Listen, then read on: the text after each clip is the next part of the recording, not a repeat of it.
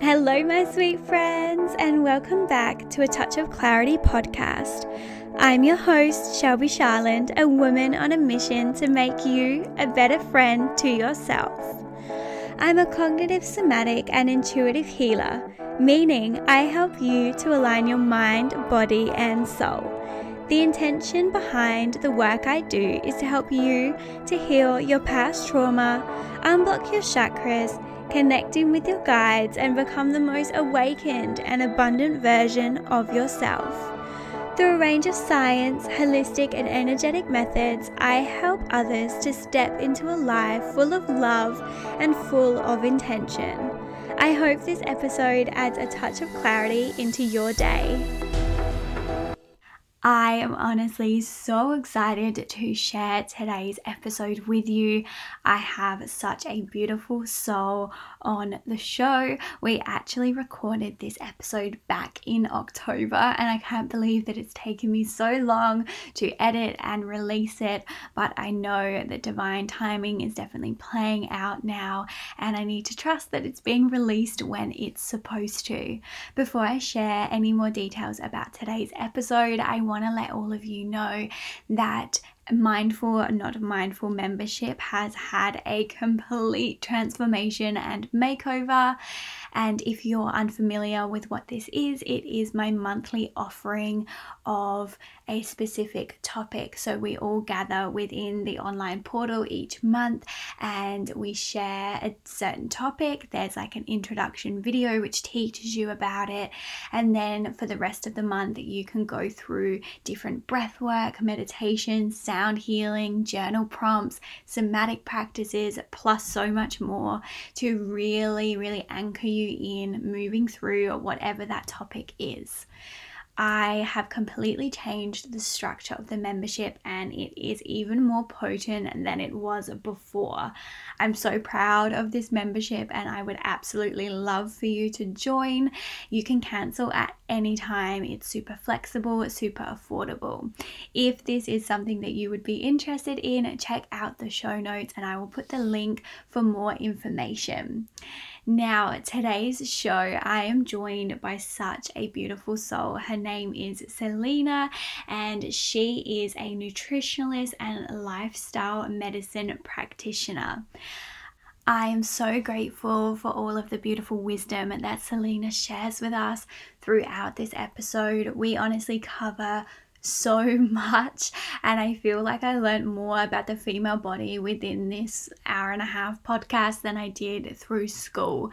I especially love that Selina talks us through the three main changes and stresses that the female body goes through, and I didn't even realize that like premenopause was such a thing, and she actually teaches us so many tangible tools that girls or young women my age can actually start to do to really help the transition into menopause later on in life. You can just feel the absolute passion that speaks through Selina when she is talking about this work, and I can just tell that she absolutely loves helping women and she loves honoring the female body. All of Selina's details will be in the show notes, so please give her a follow on Instagram or check out her website and offerings, as I know that she can help so many souls. I hope that you really enjoy today's episode, my love. Hello and welcome back to another episode. I am so excited about this one and I am just so grateful for my beautiful guest today, and I just think that this episode is going to help so many women and it's something that I wish more people would talk about. So I'm very grateful to welcome Selina to the show today. So Selina is a nutritionalist and a lifestyle medicine practitioner. Selina works predominantly with women going through menopause and helping them to recognize the sacredness and opportunity that this new chapter brings to women's lives. So welcome to the show. Thank you so much for having me. I'm really excited to be here and to be part of your audience. I'm able to have a chance to speak to your audience. I've been really looking forward to this conversation. I'm really glad to be here. Thank you. We started chatting just before we started recording, and Selena was sharing so much wisdom already. And I was like, no, pause. We need to record it because it was just so juicy. So, yeah, I've had a little snippet into the types of things we're going to chat about, and I think it's going to be beautiful. Yeah. Oh, I'm really looking forward to this. I think we're really riding on the same wave. I think we've got so much, we're not exactly born in the same side of the world or from the same age, but we got there's a connection, definitely. Yeah, definitely. And we had a little bit of technical issues on my behalf just before, and I had almost a little meltdown because I was thinking, why won't it let me log in? And it all worked out. So I know that we're definitely supposed to talk today, which is Definitely. beautiful. Well, to start, I always ask my guests this question, and that is, what in your personal life is your current wellness or spirituality practice? Wow. Do you know, that is something, I love the word practice because I think that um, a wellness and spirituality practice is something that we have to embrace and allow to grow, and I think it evolves with time.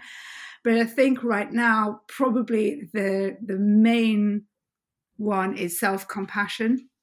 I think Mm. that's really on every level. I think this is something that I've discovered maybe a couple of years ago and really love to work with, because it works on so many levels. It's about tuning into your own body's needs, knowing when you need to move, when you need to rest, listening to some of the cues of the universe. Of this, I love following the seasons. I think the moon cycles and the season cycles, I think we are cyclical beings, particularly women, but not just women. I think we all are, but really respecting that rhythm and nourishing myself physically and emotionally and mentally through all those, because we've got all those elements in ourselves. I love to, I realize I really, really love getting up early in the morning, getting out, going for a walk outside, almost whatever the weather. I live in London. There are days where it is just too wet, but it has to Mhm. be particularly bad for me not to go out and just be out. And nature is everywhere. It doesn't matter Mm. how urban your life is, there is always something that you can notice. There is always somebody who's got a pretty window box, or a tree that's just changed color, or something like that. There's always something that it is. Everybody has a sky, and sometimes if I can't find anything else, then it will be what the clouds look like, and that sort of thing. And that really is one of the ways I connect with my world in the morning. And um, journaling and meditation are probably some of the staples that I always do. And then it's obviously going to be food and hydration and things like that. But you expect that because I'm a nutritionist. Oh, I love that. That made my heart feel so warm then, the way that you just were like sharing that. I could see on your face as well that it actually really lights you up. Like, that's so Mm. beautiful. And it's something so like that we all take for granted. You know, Yeah. I know before I really got into this field of work, I would just, be driving along or walking along, and I wouldn't even take notice of the things around me. Whereas now I'm a lot more mindful. So similar to you, like you look at everything and there's so much beauty that we are too busy to notice.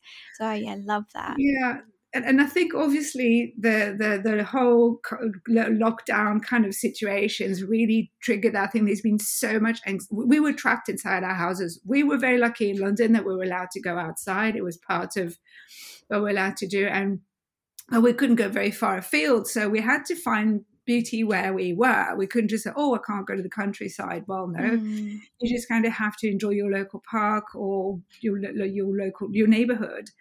So that was really, and then there was so much anxiety. I think that really helps you be in the moment, and being in the moment is where you can always reconnect with yourself in on all levels. So paying attention to what's around you and looking for what's beautiful and mm, for what's relevant, what's important to you, you notice more of it. And I think that's a really nice way to practice, and to have a practice that short circuits all the negative thoughts, the worries, the missing your family that's living far away, Sometimes having the pressure. Some people were locked in alone. We were locked in as a family, which bring its own things. I'm an introvert. I find being with people all the time sometimes very draining, even if I adore them. Mhm. And I found that I needed to just find ways of reconnecting with myself in another way. So there's always a flip side to everything, Mhm. everything that happens in our lives. There's always some upside we can find, even if the things are challenging. There's always something we learn. There's always somebody we meet. It always pushes us to discover more about ourselves. So yeah, so that's very Yeah, important. wow. That's beautiful because not many people can shift their mindset like that. Like, I know a lot of people that we're so lucky here in Australia, especially in South Australia. The longest lockdown we've had is a week. So we're very, very lucky. But I Mhm. know a fair few people who've been in Melbourne or New South Wales who've been in lockdowns for like 10 weeks. I know that they have a real struggle with switching their mindset to that. They just are in that kind of victim mentality, like, why is this happening to us and not to you, and that sort of thing. So I think that's incredible. And I wish more people were open to that and, yeah, had the same sort of mindset as you.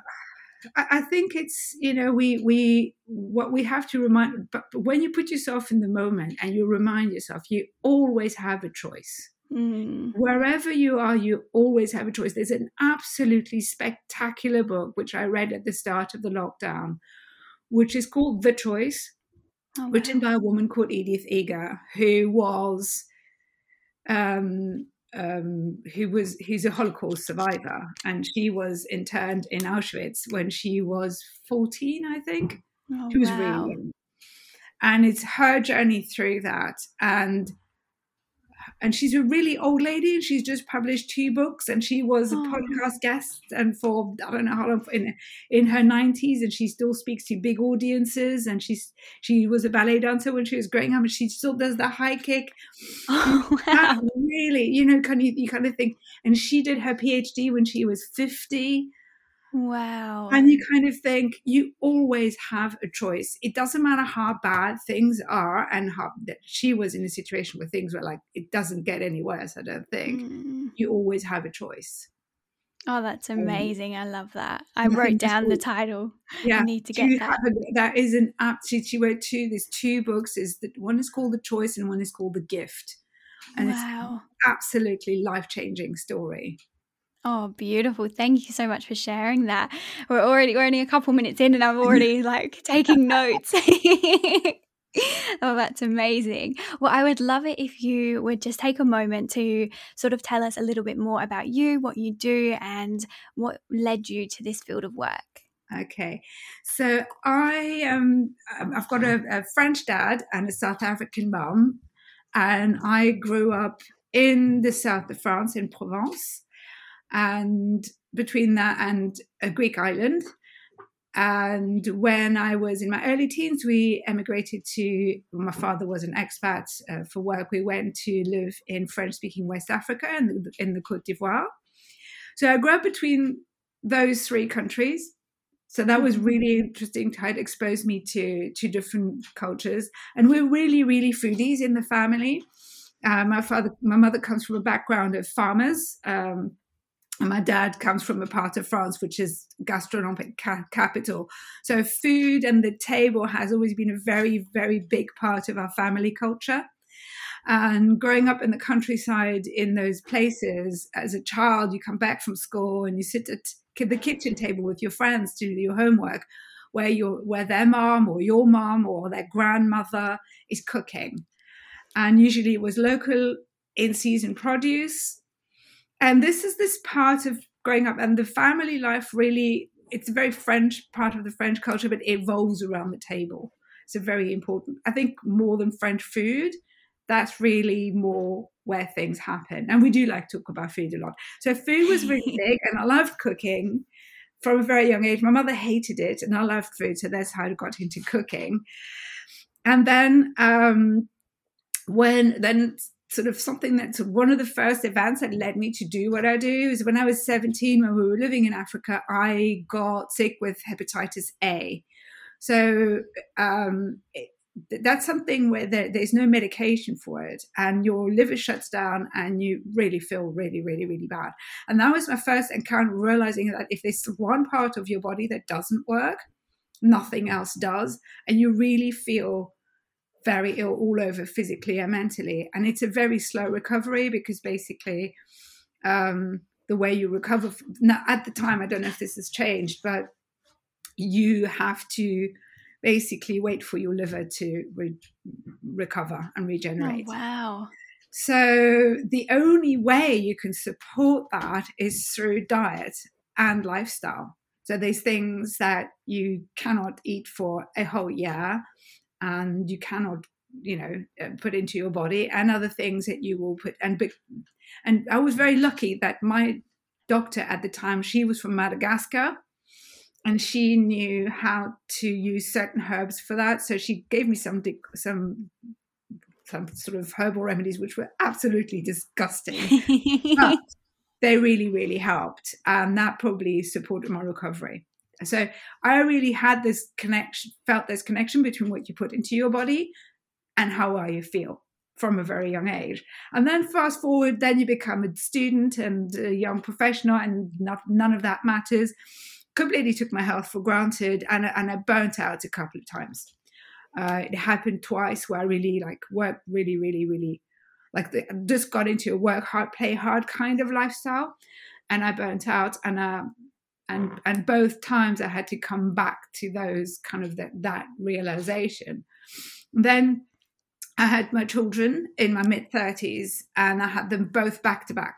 So I was pregnant and breastfeeding almost constantly for 3 years. And I'm not the only woman who experiences that. I think it's quite common. And I was totally depleted. I was exhausting. My children didn't sleep through the night.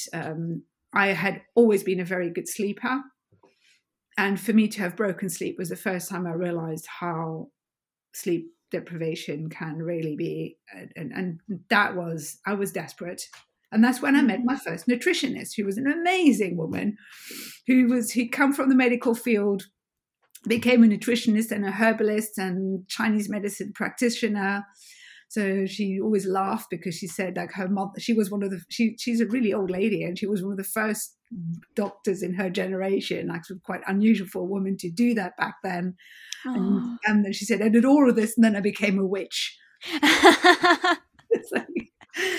And she still practices. She's in her 80s, and she really changed my life in more ways than one. She just gave me everything that I needed in order to get my energy back and my vitality. But I was asking so many questions and being so fascinated. She went you really need to go and study this. You need to become a nutritionist. You'll be really good at this. And it took a little while for her to convince me, because at the beginning, I was like, how am I going to go and study? I've got 2 babies. And eventually, I was invited to a talk on gut health, and it was a whole kind of whole day seminar. And the same thing happened. And they both trained in the same place, and they both eventually said, look, you need to just go and do this. So I walked out of there, went straight to my computer and enrolled that day. Wow. So I have to do this. And it felt totally right. And the more I was studying it, the more I was falling in love with it. I just wish I'd done it sooner. But yes, so that's how I got to becoming a nutritionist and a lifestyle practitioner. And then the more I was in studying that, the more I was surrounded by women who kept asking me similar questions, and because of my age group. And basically, a lot of us have our children a little bit later than previous generations, and we really slide from having had our bodies, the 3 main times a woman's body really changes and has stresses put on her is when we go through puberty and pregnancy, and then perimenopause, which is really that transition time going into menopause. And a lot of us have the babies, then it can take up to 10 years for your hormones to settle again, and by then you're in perimenopause. Oh, wow. And so the same sort of things kept coming out, and the more I was diving into it, the more I realized it's so not understood and not really catered for, and those are not things you can fix with a pill or some surgery. Those are things that you can really do so much with through lifestyle and diet, and diet is part of your lifestyle, and what you eat is part of your lifestyle. So how you nourish yourself physically, emotionally, and mentally can make a huge difference in how you feel and how well you are.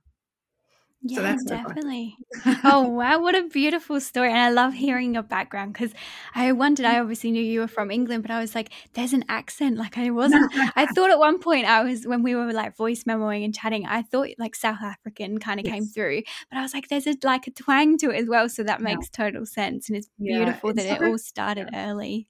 Yeah. So yeah, no, the South African came from speaking English at home. Mm, I never lived there. I've only lived in England. yeah. And obviously, the South Africans think I sound so English, but I don't. That's so true. Oh, I love that. It's so nice to hear your journey and what led you to this work. And it's so true. You know when it's like meant to be because you just feel so in alignment and you can just like time just goes so quick. That's how I feel with my work. And it sounds very similar with Yes. you. Yeah. But I would love it if you wouldn't mind explaining a little bit more about exactly what menopause is and kind of what it means for women that are going through it. Because I know we have a very basic understanding, I think, as in society. So I would love it if you could kind of give us your take of it. Yeah. So menopause is, first of all, the thing I must say, menopause is normal. Like puberty is normal. And it's a complete part of a woman's life, and it's something we can prepare for.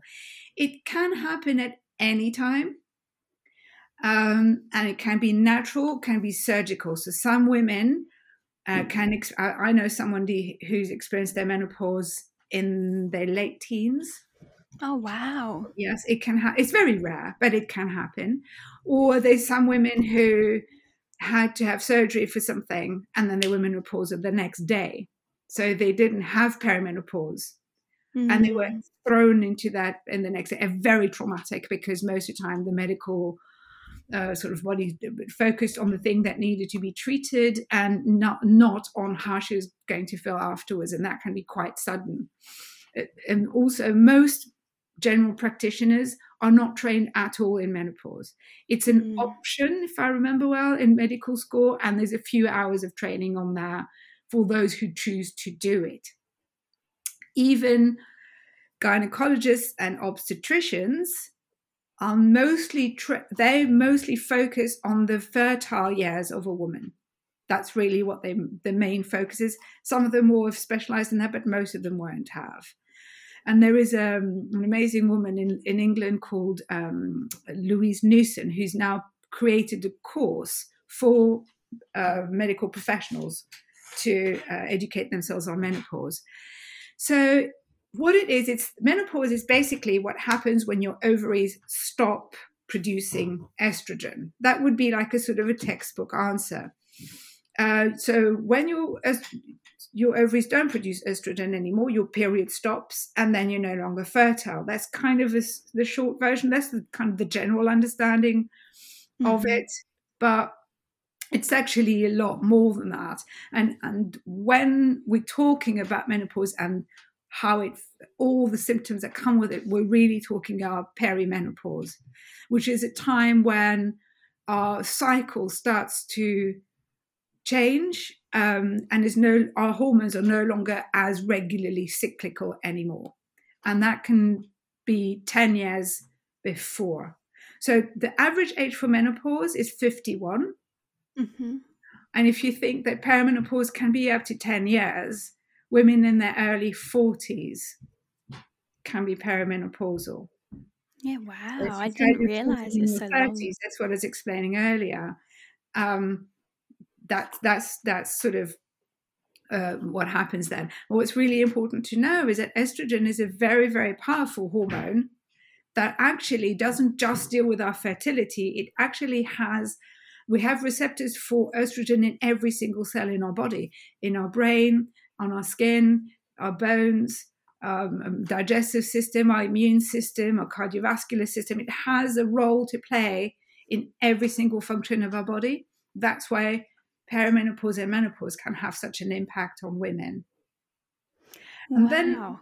obviously, there's a very for some reason it's not talked about. Most of the time, our mums would not have talked about that to us.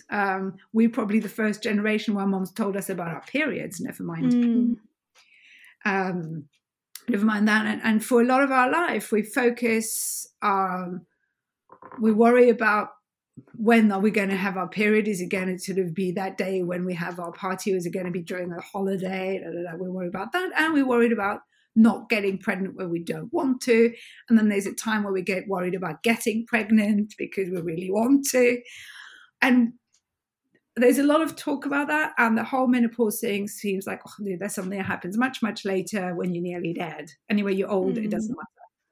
And that's really, really wrong, because we spend up to half of our life in menopause. Oh, wow. At least a third of our life will be spent in menopause. It's a really important period of our life. It's a huge chapter. Oh, yeah. And like you said, it's never spoken about. I used to always think that it was, just something that happens like in your 50s for a little bit, and then you're on the other side of it and you're fine. Like, that's crazy to think that it happens for so long. Now I feel like I need to go and like hug my mum a bit more and be nicer to my mum. Sweet. Yeah, but you know what? I when we have children, we realize, oh my goodness, they certainly, especially when your children are teenagers, you kind of realize, oh my goodness, I really need to go and hug my parents for this. And the same thing happens when you go through menopause. You kind of realize, oh my God, they must have been so tough. And at the time, it wasn't talked about. That's so it was true. just one of those things. It was called the change, and it's sort of embarrassing to discuss, and it's one of those two things, like, oh, are you on your period or are you menopausal? It's like kind of, it's a bit of a put down, really. That's so true. I don't think there's much sensitivity around either of them. And it's like, I know men wouldn't cope. I don't think, not the men in my life anyway. I think, if you experienced it, it would be so bad. And the thing is that I like the fact that this is something where the conversation has been open now, because it really affects everyone. And I love the fact there's quite a lot of men now that are really embracing the conversation, because when their wives are going through menopause, they're affected as well. It affects their happiness too. If their wife is going through a tough time or cannot face work or that sort of thing, and in the workplace, if you are an employer, you're going to have women in that are experienced and competent and really at the top of their career, who are now experiencing, so they're going through something which is really challenging for them and challenging them in the workplace, and you might be losing a very important part of your workforce because you didn't think about addressing that. I mean, there are whole plans in about women when pregnancy and postnatally and maternal leave and things like that, and nothing at all for something that every woman's going to experience. Not every woman's going to have a baby, but every woman's going to have menopause. Wow, I never even thought of it like that. That's such a good point. We are so advanced in, like you said, the stigma around everything and us all talking about it more, and I definitely agree, but we still have such a long way to go when you do think about it like that. Yeah. Wow. Yeah, yeah, go ahead. No, you go. Yeah, I think women in my generation, so I'm 51, and women of my generation, we grew up taking a lot of feminist sort of privileges acquired for granted, the right to have contraception, choose when we have a baby, when we don't, and there's been a fight for equal pay. There's lots of things that we came into adulthood having the previous generation had fought for us, and now it's our fight to make people aware and about menopause, about that part of our life, and then how society needs to look at that.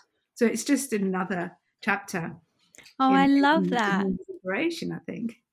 Oh, that makes me feel like you're all like part of it together, like I know in a lot of work, like you've got the women before us, and in the work that I do, we often call on like their spirits and everything. So when you were saying that, I was just visualizing, all the women before us, and then like your generation, and then it'll be my generation. Like it's so beautiful. I love that. That sounds so beautiful.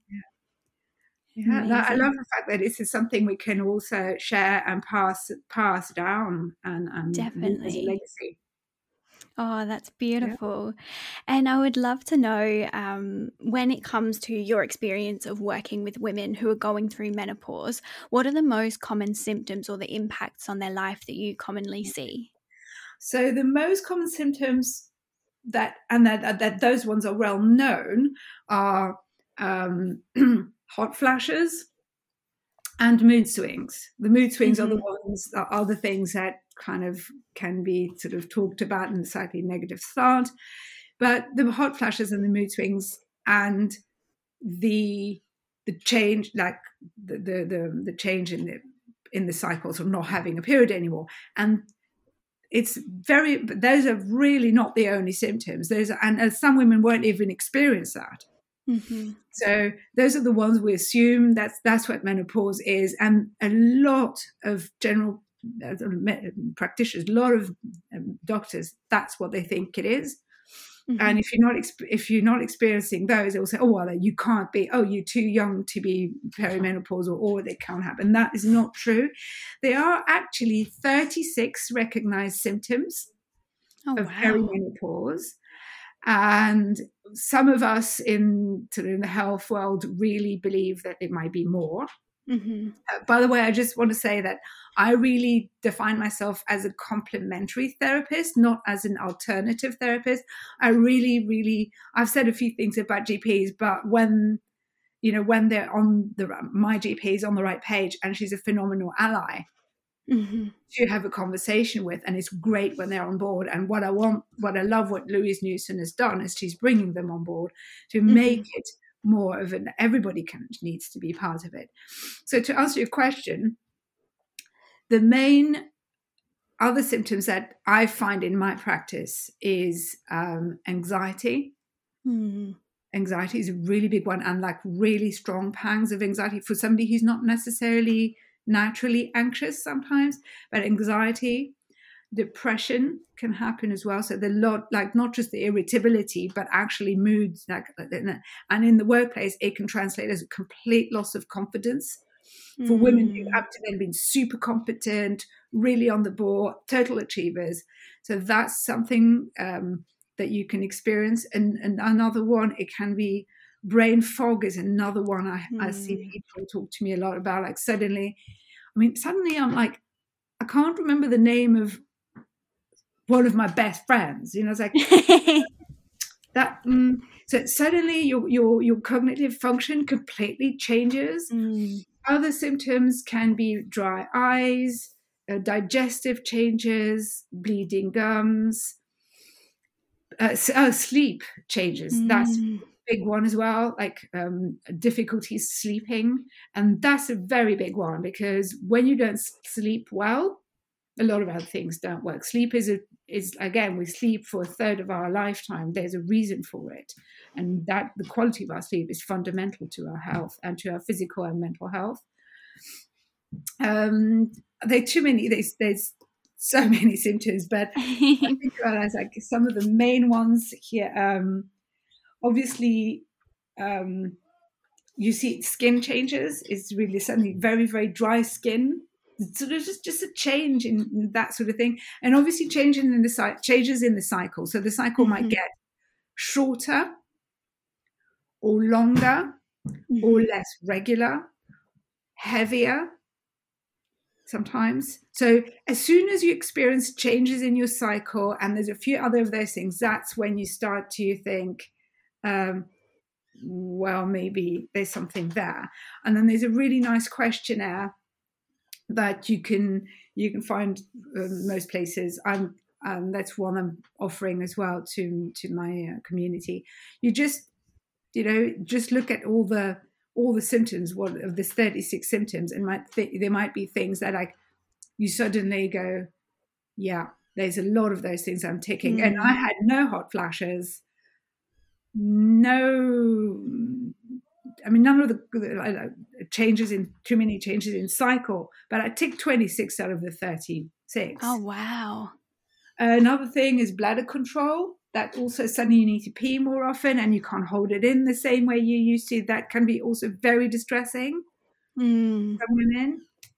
So that sort of thing that changes.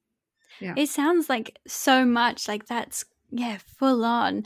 And like, it's crazy to think that this is something that has just been like normalized as something to kind of suffer in silence with, and B, like, something that we literally have no awareness around. Like, I would love to have known more about this, like when my mum was first going through it, because me and my brothers, for example, like my brothers would come to me and be like, oh, what's wrong with mum today, like she's moody and this and that, and like obviously me being a woman anyway, I'd say, oh, leave her alone, like you don't know what's going on, whatever.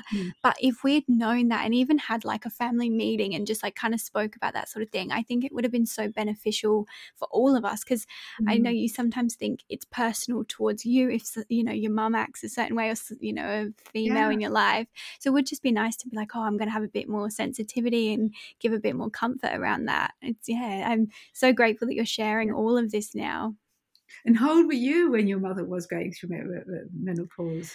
I reckon so my mum is 53 now, so I would say she's probably been experiencing it for 10 or so years, the first like sort of starts, and then maybe the last like 5 years is when like the hot flushes started. But it's really interesting little things you were saying, like she started getting really anxious, and my mum has never been an anxious person, and she started working in my wellness center with me, and I would say like, oh, can you serve this person, and she'd get really like, no, you put it through the FPOS machine, like I don't want to. And she was never like that. She was very confident, and I said to her one day, like, where's that kind of coming from? And neither of us can really put like our finger on it.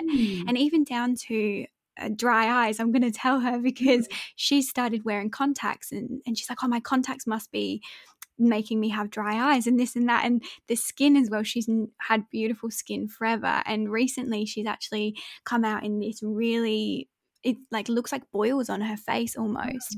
And she was going to all these specialists, and they were giving her all of these creams and antibiotics and different things, and no one could understand or tell her where it came from.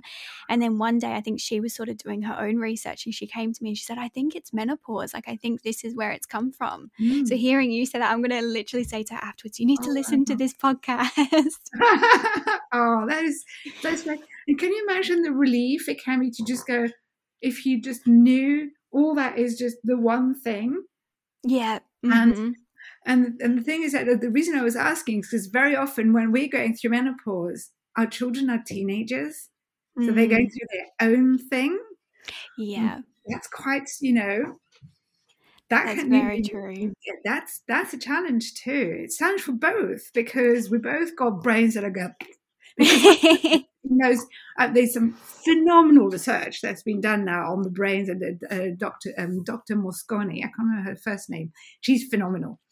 And what she's explaining is that what happens exactly at the same thing that happens in puberty happens, not this, it happens in perimenopause. Your brain is rearranging itself. Wow. So when you're a little baby, your brain is tuned in to do certain things. You need to learn how to walk. You need to learn how to use certain things. You need to learn how to read, write, speak. And then when you get to puberty, there's all parts of your brain that are now obsolete. You don't need them anymore, because all those motor kind of learnings and the language learning, all that you've done, so that some of those pathways are not needed anymore. You need new ones. So your brain is rearranging itself, and that's why it's certain things don't make sense and teenagers do strange things. But we think it's normal. So it's puberty. And when you're going through perimenopause, the same thing's happening. Your brain, which was now tuned in for maternity. You had different parts of your brain that were managing some of the hormone cycles and some of the systems that you needed to be able to procreate and to be able to raise your children.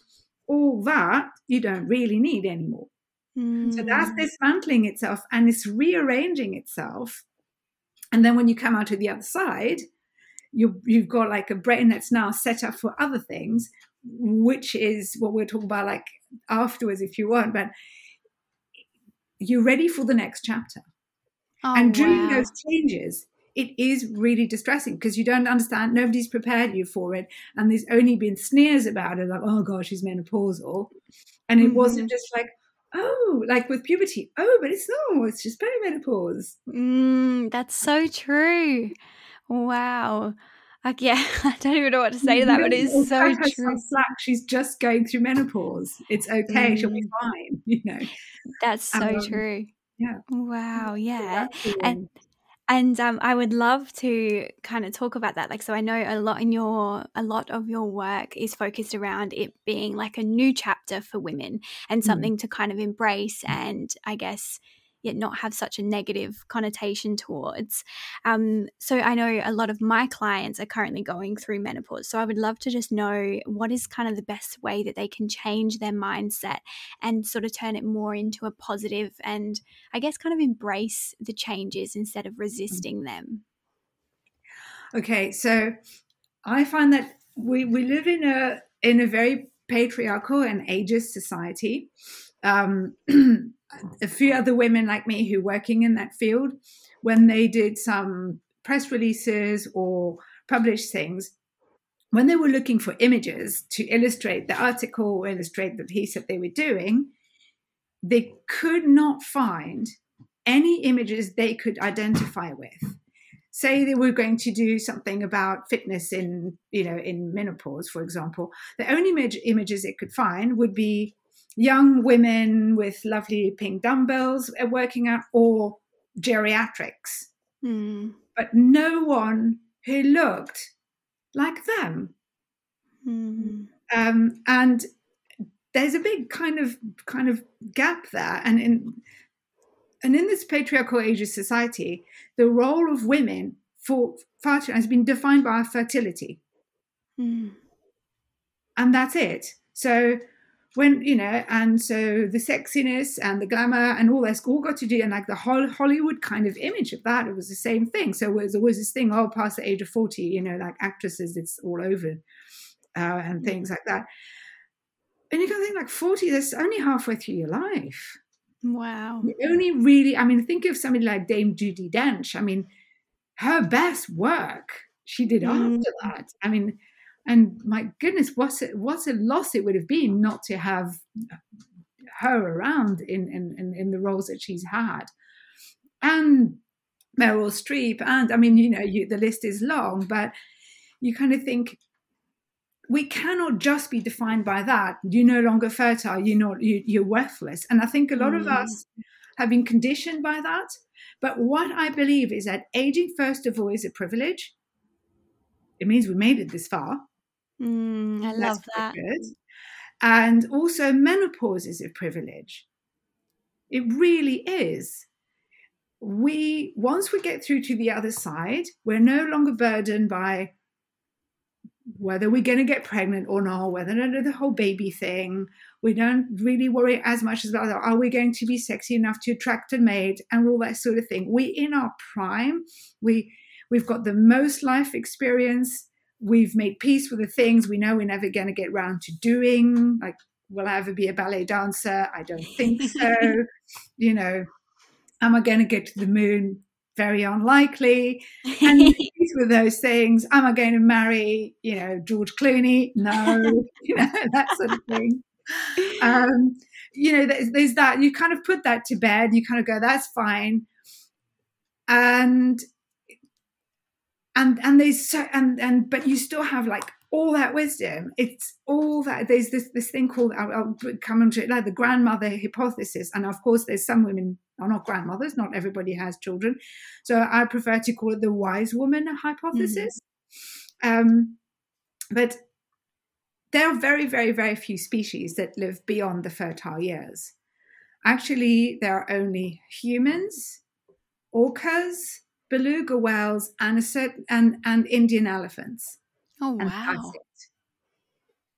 They live past our fertile years, and there is a biological reason why we do it. Those are all societal, matriarchal societies.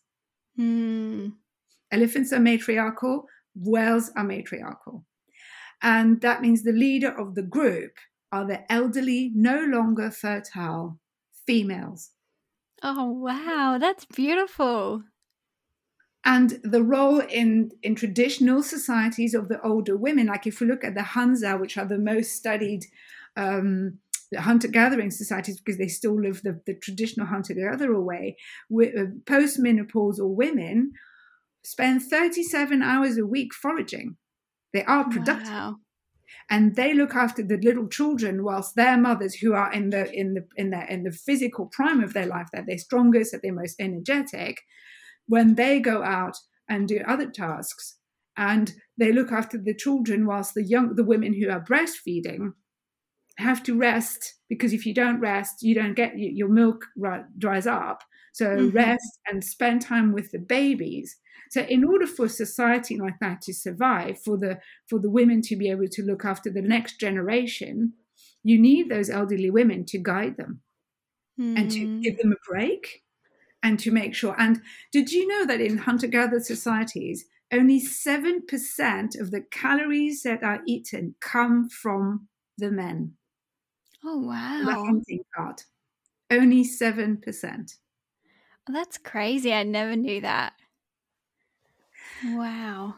And it is thought that the hunting part, of course, you need the protein, and we know that evolutionary wise that our brains have matured in the way it has because of our ability to hunt and have a good quality protein.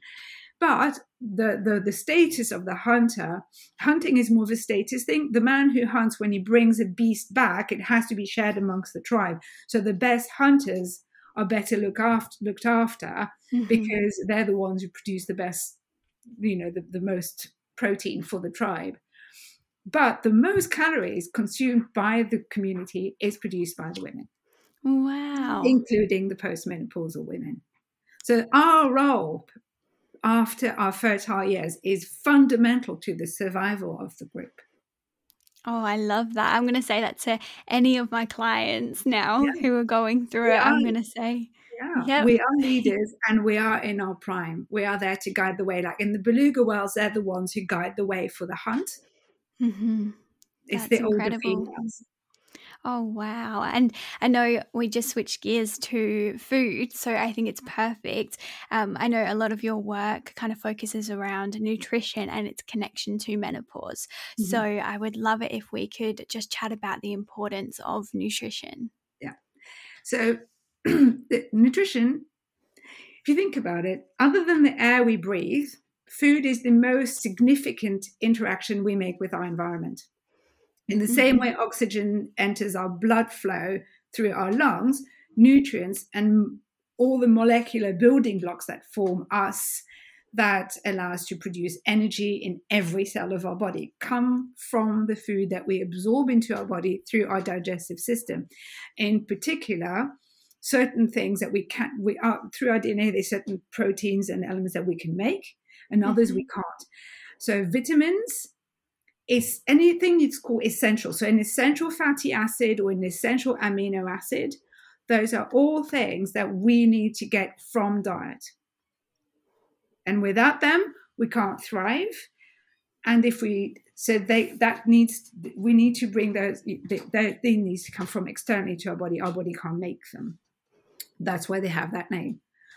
And when, as I said, when our estrogen production reduces, it affects every system in our body. And some of the issues that you're going to find post-menopause will be that suddenly we catch up with men in terms of cardiovascular disease. We will have, obviously, one of the most commonly known things is osteoporosis. Our muscle mass is going to reduce. and our immune systems are going to be less performing. And obviously, there's going to be cognitive, cognitive ability, if it's not maintained, that can be diminished as well. And there's a lot that can be done through diet and lifestyle in order to protect us from suffering from those. I mean, we all have to die from something, eventually. Mm-hmm. But there are society. If you go back to societies like the blue zones, and the blue zones are the regions in the world where people live, where you have the most centenarians who live a very good quality of life. They're not just alive, but they're living, Mm-hmm. and they're not. They all have different dietary traditions and different religions and different kind of cultures, but they all have things in common. And one of the things they have in common is that they all eat a whole food diet that's predominantly in season, and they don't overeat. Mm-hmm. Um, they eat to satisfy their needs, but so they eat when they're hungry and they stop eating when they're not hungry. Mm-hmm. And they have a diverse diet, mostly plant-based and mostly made of whole foods, and a little bit of high quality protein from locally produced farm animal or wild animal. And there are some that are vegetarian. None of them are vegan. So that's the main thing they all have in common. So that's sort of through nutrition isn't every time you eat, you have an opportunity to do something good for yourself. 3 times a day or twice a day or 5 times a day, whatever you decided to adopt as a lifestyle and as a dietary lifestyle, you have an opportunity to put inside your body something that's going to benefit you on a cellular level. That's why it's important.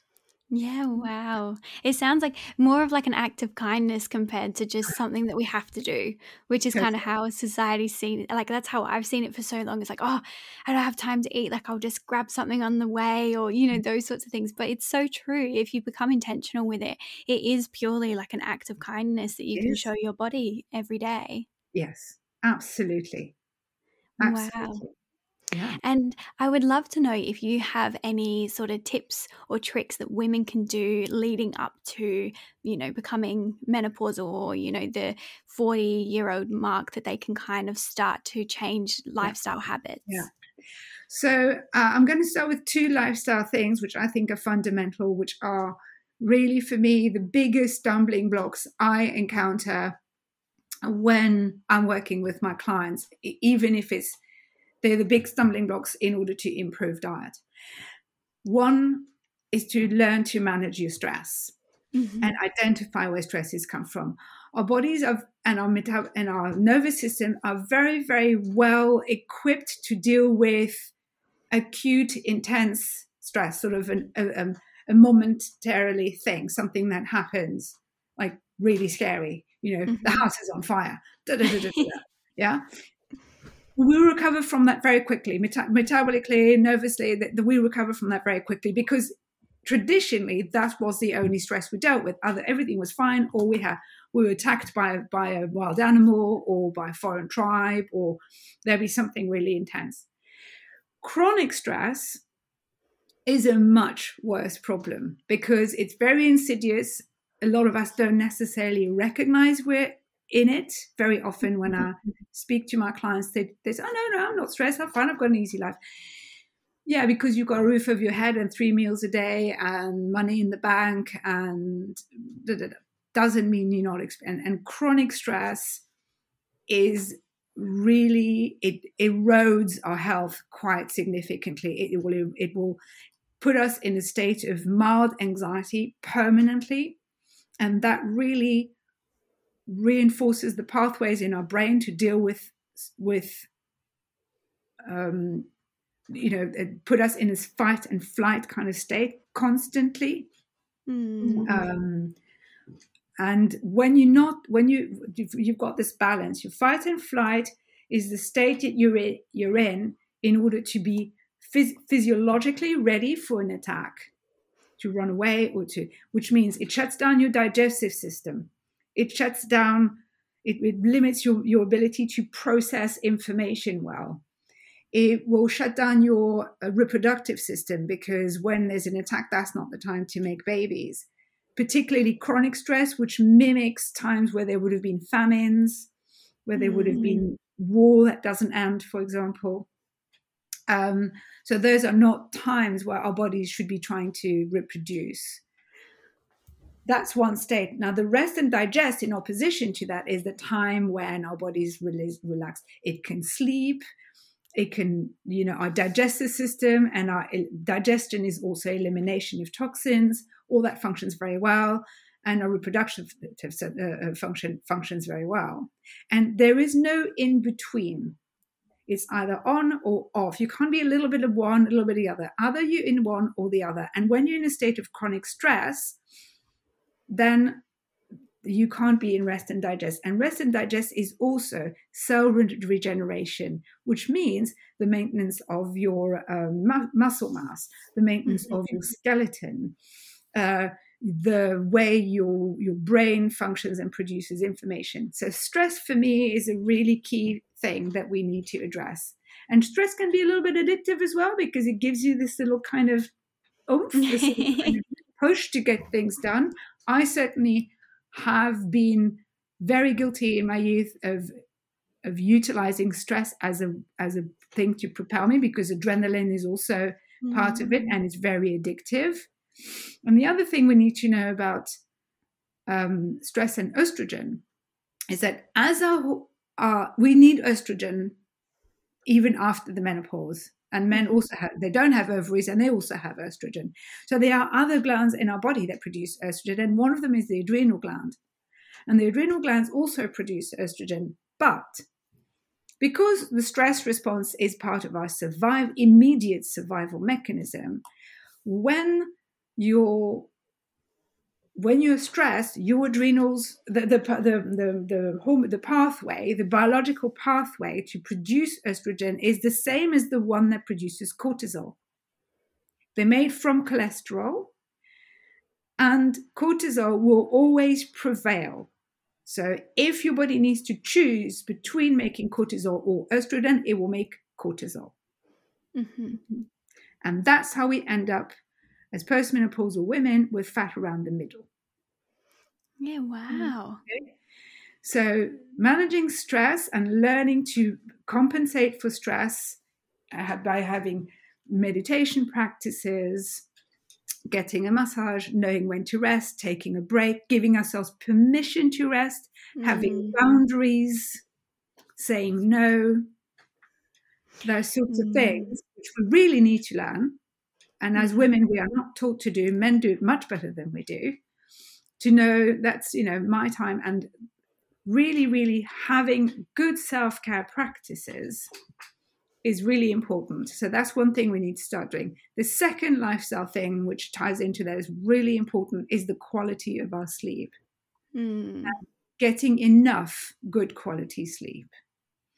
So the reason why that's important, sleep is the time in the 24-hour clock when our body, where we get that's when we detoxify, we have cell regeneration, we process emotions.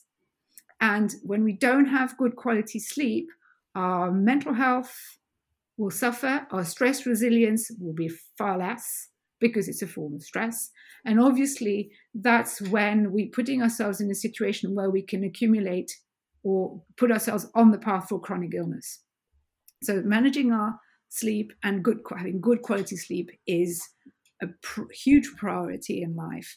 Very often we sleep less, and there's a lot of badge of honor. Like people go, I only get 5 hours of sleep. It's completely counterproductive.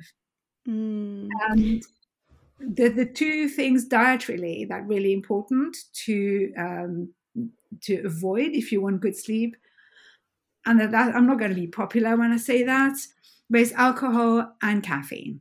Yeah. Caffeine has got a half-life of 6 hours. So say you have a cup of coffee at 8 o'clock in the morning. So 6 hours later, that will be 2 o'clock in the afternoon. Half of that caffeine is still in your brain.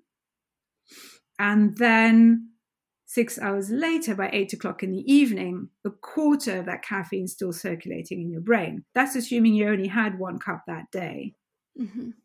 They've even done research on people who can process caffeine very well, and they can drink coffee before going to bed and they'll still fall asleep. Even those people, their deep sleep, they lose, I can't remember the exact percent. I think it's a third of their REM sleep. Basically, it's like aging themselves by 10 years. Oh, wow. Yeah. So they still falling asleep, still sleeping, but they're not getting the good quality regenerative sleep that they need. And the same thing happens with alcohol.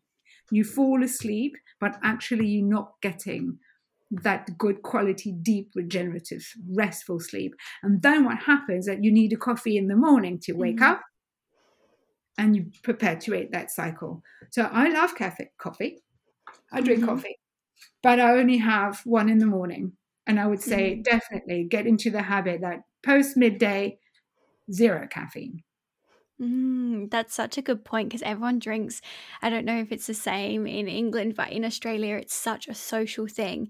So it's like constantly you're just drinking so much coffee. So it's a Yeah. really, really good point. I've never heard someone explain it like that. So yeah, thank you. I'm taking note of that. I'm pretty good. I'll have my one in the morning, and then sometimes I will have one. But I contemplated like before the call, because obviously we're coming up to like 8 p.m. my time, and that's when kind of like my brain fog sort of sets in. Yeah. And so I was contemplating, oh, should I have another one? And I didn't. And now I'm so glad that I didn't. So one of the best antidotes for brain fog is water.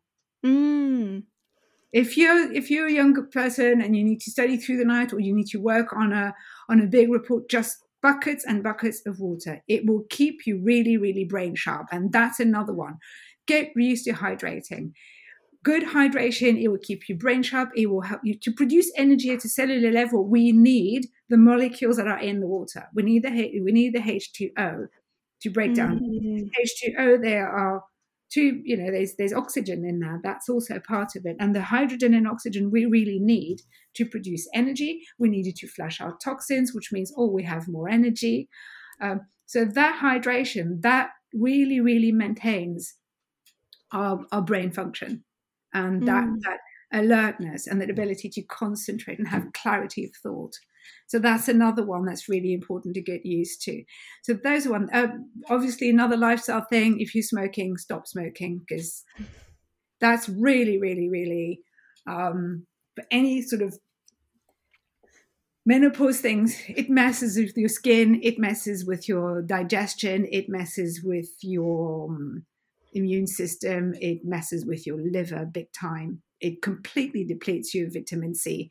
So, do yourself a favor, give up smoking, no vaping, none of that. That just needs to go. That really needs to go. Even social smoking, that's really one of the most toxic things we can do, in fact. Yeah, I mean, my generation probably did it more than yours, but yeah, thank you so much for sharing all of that. I think you shared so much wisdom then. I think, like I said, I'm gonna be taking notes when I edit this podcast later. Like, it's filled with so much. Thank you. And then when it comes to diet, really increasing, the one thing that I find is very often missing in the diet is we don't eat enough fiber. The dietary recommendations is 30 grams of fiber a day. Ideally, I would want, I'd like to be more like double that. But most people do eat less than that. 20 grams is about average what people eat.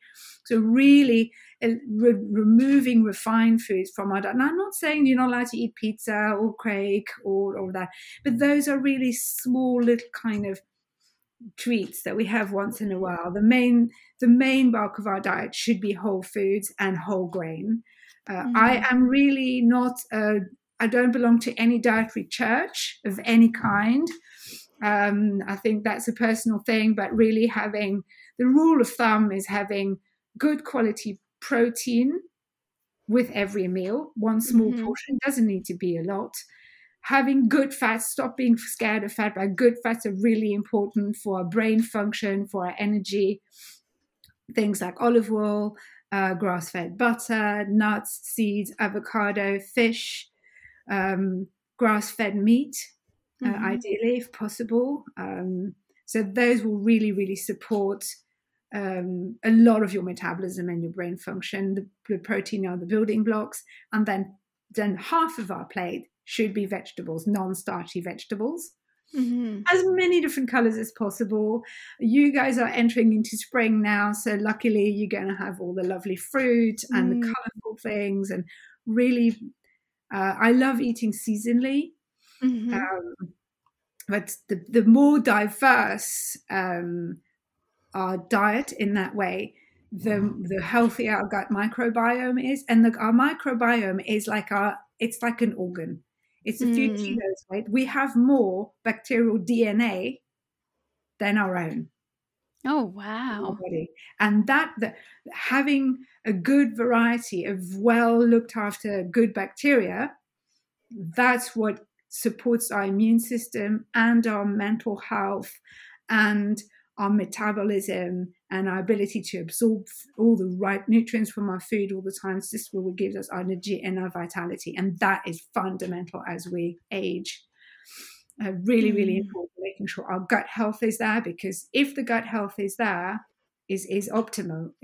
We eliminate our toxins, we absorb all the good things, and then everything works. So, Wow. And that's definitely something we see in the blue zones. And whole grains, let's not be afraid of eating, whole grain foods like quinoa, even and brown rice, and all the pulses and legumes. They're very rich in fiber, they're rich in protein, they've got lots of phytonutrients in there. The more colorful and the stronger the colors, the more phytonutrients and antioxidants you have in there. And antioxidants is oxidative stress is what makes us age. That's the main thing that's caused by cigarette smoking is oxidative stress. So antioxidants, some of the most famous ones we know are vitamin C, but there's a range of them. And the vitamins is C, E, and A. And there's a whole lot of like resveratrol and a lot of long Latin sounding names, but just eat plant foods with lots of color. Don't worry about it. That's fine. And that's really, really important for our immune system health. And our immune system takes care of everything. Our immune system's everywhere. It's on our skin, it's in our eyes, it's in our mouth, it's in our blood, it's everywhere. And that's what keeps us healthy. And we all can see that, like we've all been very aware of that with COVID. The importance of having a really well-functioning immune system. That's what keeps us young. That's very true. And like you said, I think finally people are prioritizing that, which is one good thing that has come out of COVID, which is nice. Yeah.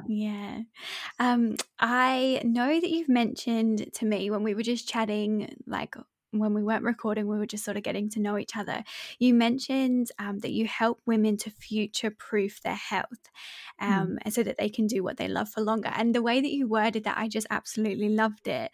And I thought that it was so beautiful. So I just wondered if we could just briefly touch on kind of what that means.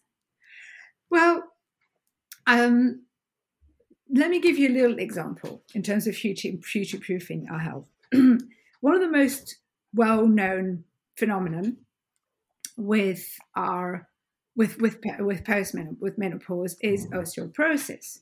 Now, once we've reached menopause, we cannot increase our bone mass. We can't. We can maintain it. And that means that we want to have the healthiest, the most well-established bone structure before we hit that time, because estrogen plays a very important role.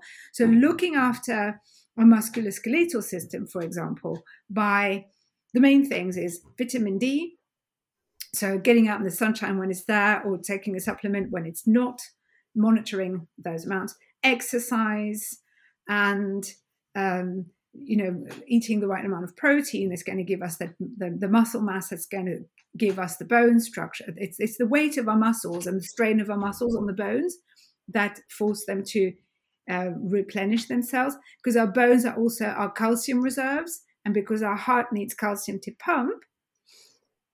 If we are low in calcium, the bones will come second, the heart will come first. So we will just strip the calcium out of the bones to look after our pump, the heart. So looking after your bones, making sure you're getting the right amount of minerals, and the bone matrix is not just calcium. So, but having enough calcium in our diet without taking calcium supplements necessarily, that can be detrimental. But having enough calcium in our diet, and that doesn't have to come from dairy.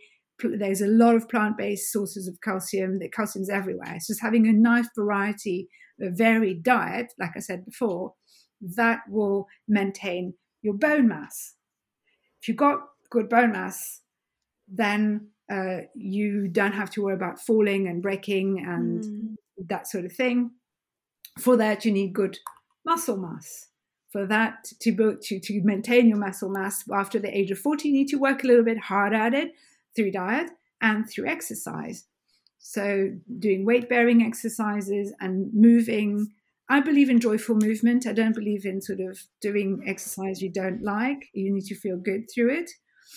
And also having that a good range of good quality protein in your diet. And another thing, which we were talking about earlier, and I know that's what you were referring to, is something that's emerged in very recently in the news. There's a big call to make your menstrual cycle health a part of a health marker. Of course, that when we're looking at a menstrual cycle, as we were saying earlier, very often we think about it in terms of it's a bit of a pain. No pun intended.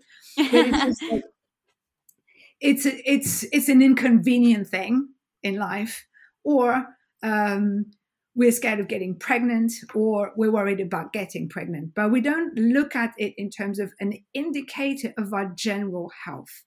If a menstrual cycle is regular, the blood flow isn't neither too much nor too little, that it doesn't cause us too much discomfort, and we're not suffering from it that is a little bit uncomfortable. That's probably normal, but it becomes like a huge painful thing, and like you're out of play for a whole week, or you don't have one. Those are all very important indicators of your general health. It could be an indicator that your metabolism isn't functioning very well, or that in the case of PCOS, for example, polycystic ovarian syndrome, sorry, I've used the acronym, that your hormonal balance is out of whack, that your detoxification system's not working very well, that you're recycling estrogen instead of eliminating it. It can also have an impact on your mental health, because stress and anxiety can shut things down, as we talked about earlier. So reproductive health is a very strong indicator of your general health. So in our 30s and 40s, we still have a cycle. Looking after that, making sure that that's, when that's optimized, generally speaking, we know we're in good health. And there's a very strong correlation between women who've had issues around that and how hard perimenopause is going to be, how much it will affect them, and how healthy they'll be postmenopausal. So that's a really important thing to look at. And all the things I said about diet, they really factor into that, like good fats, a lot of fiber. Fiber will help you eliminate. It helps you have good digestive health, good quality protein, lots of plant-based things. It's quite simple. It doesn't need to be very complicated. We don't need to measure macros and calories, anything like that. It's just, generally speaking, I like to approach diet through what we can add to the plate, and that we usually crowd out all the crap. We want to take crap. It's an acronym for something out of our diet. I can't remember the acronym. Basically, it's ultra processed foods, things that have been so manipulated and adulterated. They've got nothing to do with the original ingredient they were made with. Mm. And a lot of, when you go in a supermarket, almost everything that's in a packet, that's what it is. So that's what you want to have much less of in your diet. But, you know, I eat crisps and I will have the biscuits and I will have, you know, it's not being, I'm very against the diet police at the same time. You know, we need to live our lives and have fun and enjoy things. Sometimes I'll say to some of my clients that if you're very, very stressed and very miserable, it's no point worrying about how perfect your diet is going to be, because it's not going to do much for you. But at the That's same so time, true. when you really, really, you know, have you not noticed, like when you're on holiday and really relaxed and really happy, it doesn't matter what you eat, you feel good and you have energy and all of that. Yeah. So we can't separate the mind from the body. They are together and they function in the emotional and mental and physical side of us and the spiritual side of us. Those four bodies at the cellular level, they're entangled. That is so true. And I love that you're like not super strict with everything and you're like human and enjoy it. Like that's Yeah, beautiful. yes, Oh, completely. this has Our been body, amazing. yeah, and our bodies. Another thing I like to always remember: our bodies are an instrument; they're not an ornament. Oh, wow. I've never heard that. That's beautiful. I love I love that. that. I came That's across so that nice. recently. Somebody said that to me. Said that is so true.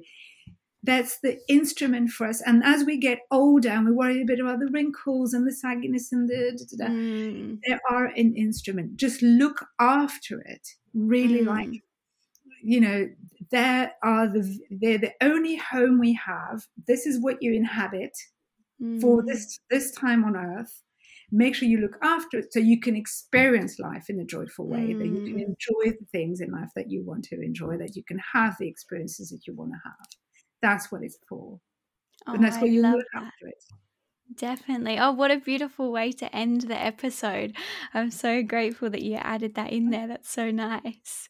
But I know that a lot of the listeners are going to be very grateful for this and are really going to learn so much.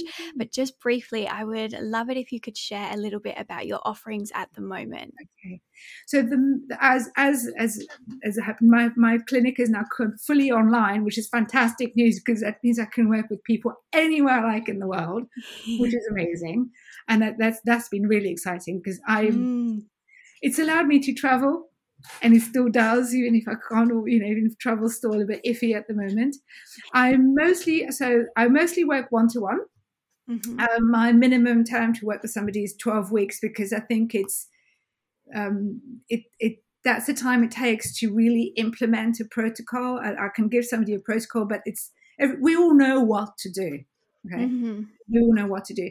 It's building the relationship and being able to guide my clients through making the changes they want to make, layer those habits little by little and making them part of their life, and supporting them right through so they can get to a place where they've learned everything they need to learn and they don't need me. They can function, you know, they can go forth without being having their hand held.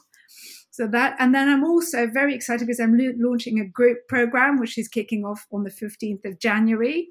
So this is a first. I've only just announced it now. Oh, that's so exciting. So I've done groups before, but I'm like to kind of build on that. I like to keep my groups small and intimate. So usually I work with I'm trying to put together people that we will always, you know, I try and attract people I love to work with. So generally speaking, the dynamic is really lovely.